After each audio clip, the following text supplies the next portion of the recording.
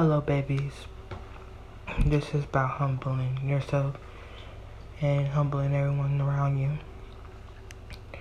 There will come a time where people around you would think that you get blessings more easier than they do, but that's not even the case. There's a lot of shit that they don't even know. You get, you get pain and disappointment before you get a blessing. And when you get that blessing, it should humble you, because it's like a roller coaster up and down. If you ever see these patterns of disappointment, pain, or loss, and turn around and you get a blessing next time, it's that's a way of humbling you. If you ever been mean, if you didn't know how to appreciate things, or if you had problem doing that, if you was raised to not appreciate things, because I was. But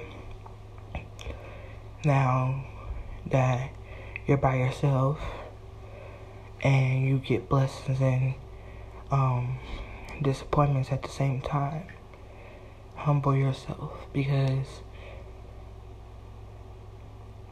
it will become a part of time where you won't have financial freedom. You finding ways to make money to pay your bills. Be grateful for that, because it could be down from there. You have to, in order to be positive, you have to think positive. And I think that's where people around me is messing up at.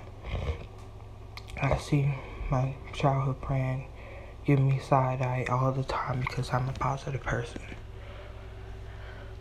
And I try to speak positivity in her, and I don't think that she likes that sometimes. I feel like people want you to be negative about situations where it can mess up your pattern and make you negative. But that's not gonna be me. Never. And don't allow that to happen to you guys. I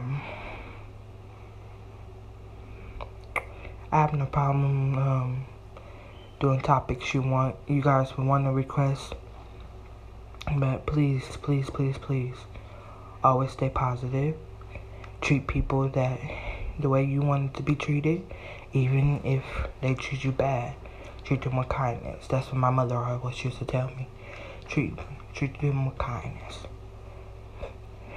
Encourage people, even though they get tired of you trying to encourage them, and get jealous of your encouragements. Alright, now, wisdom out.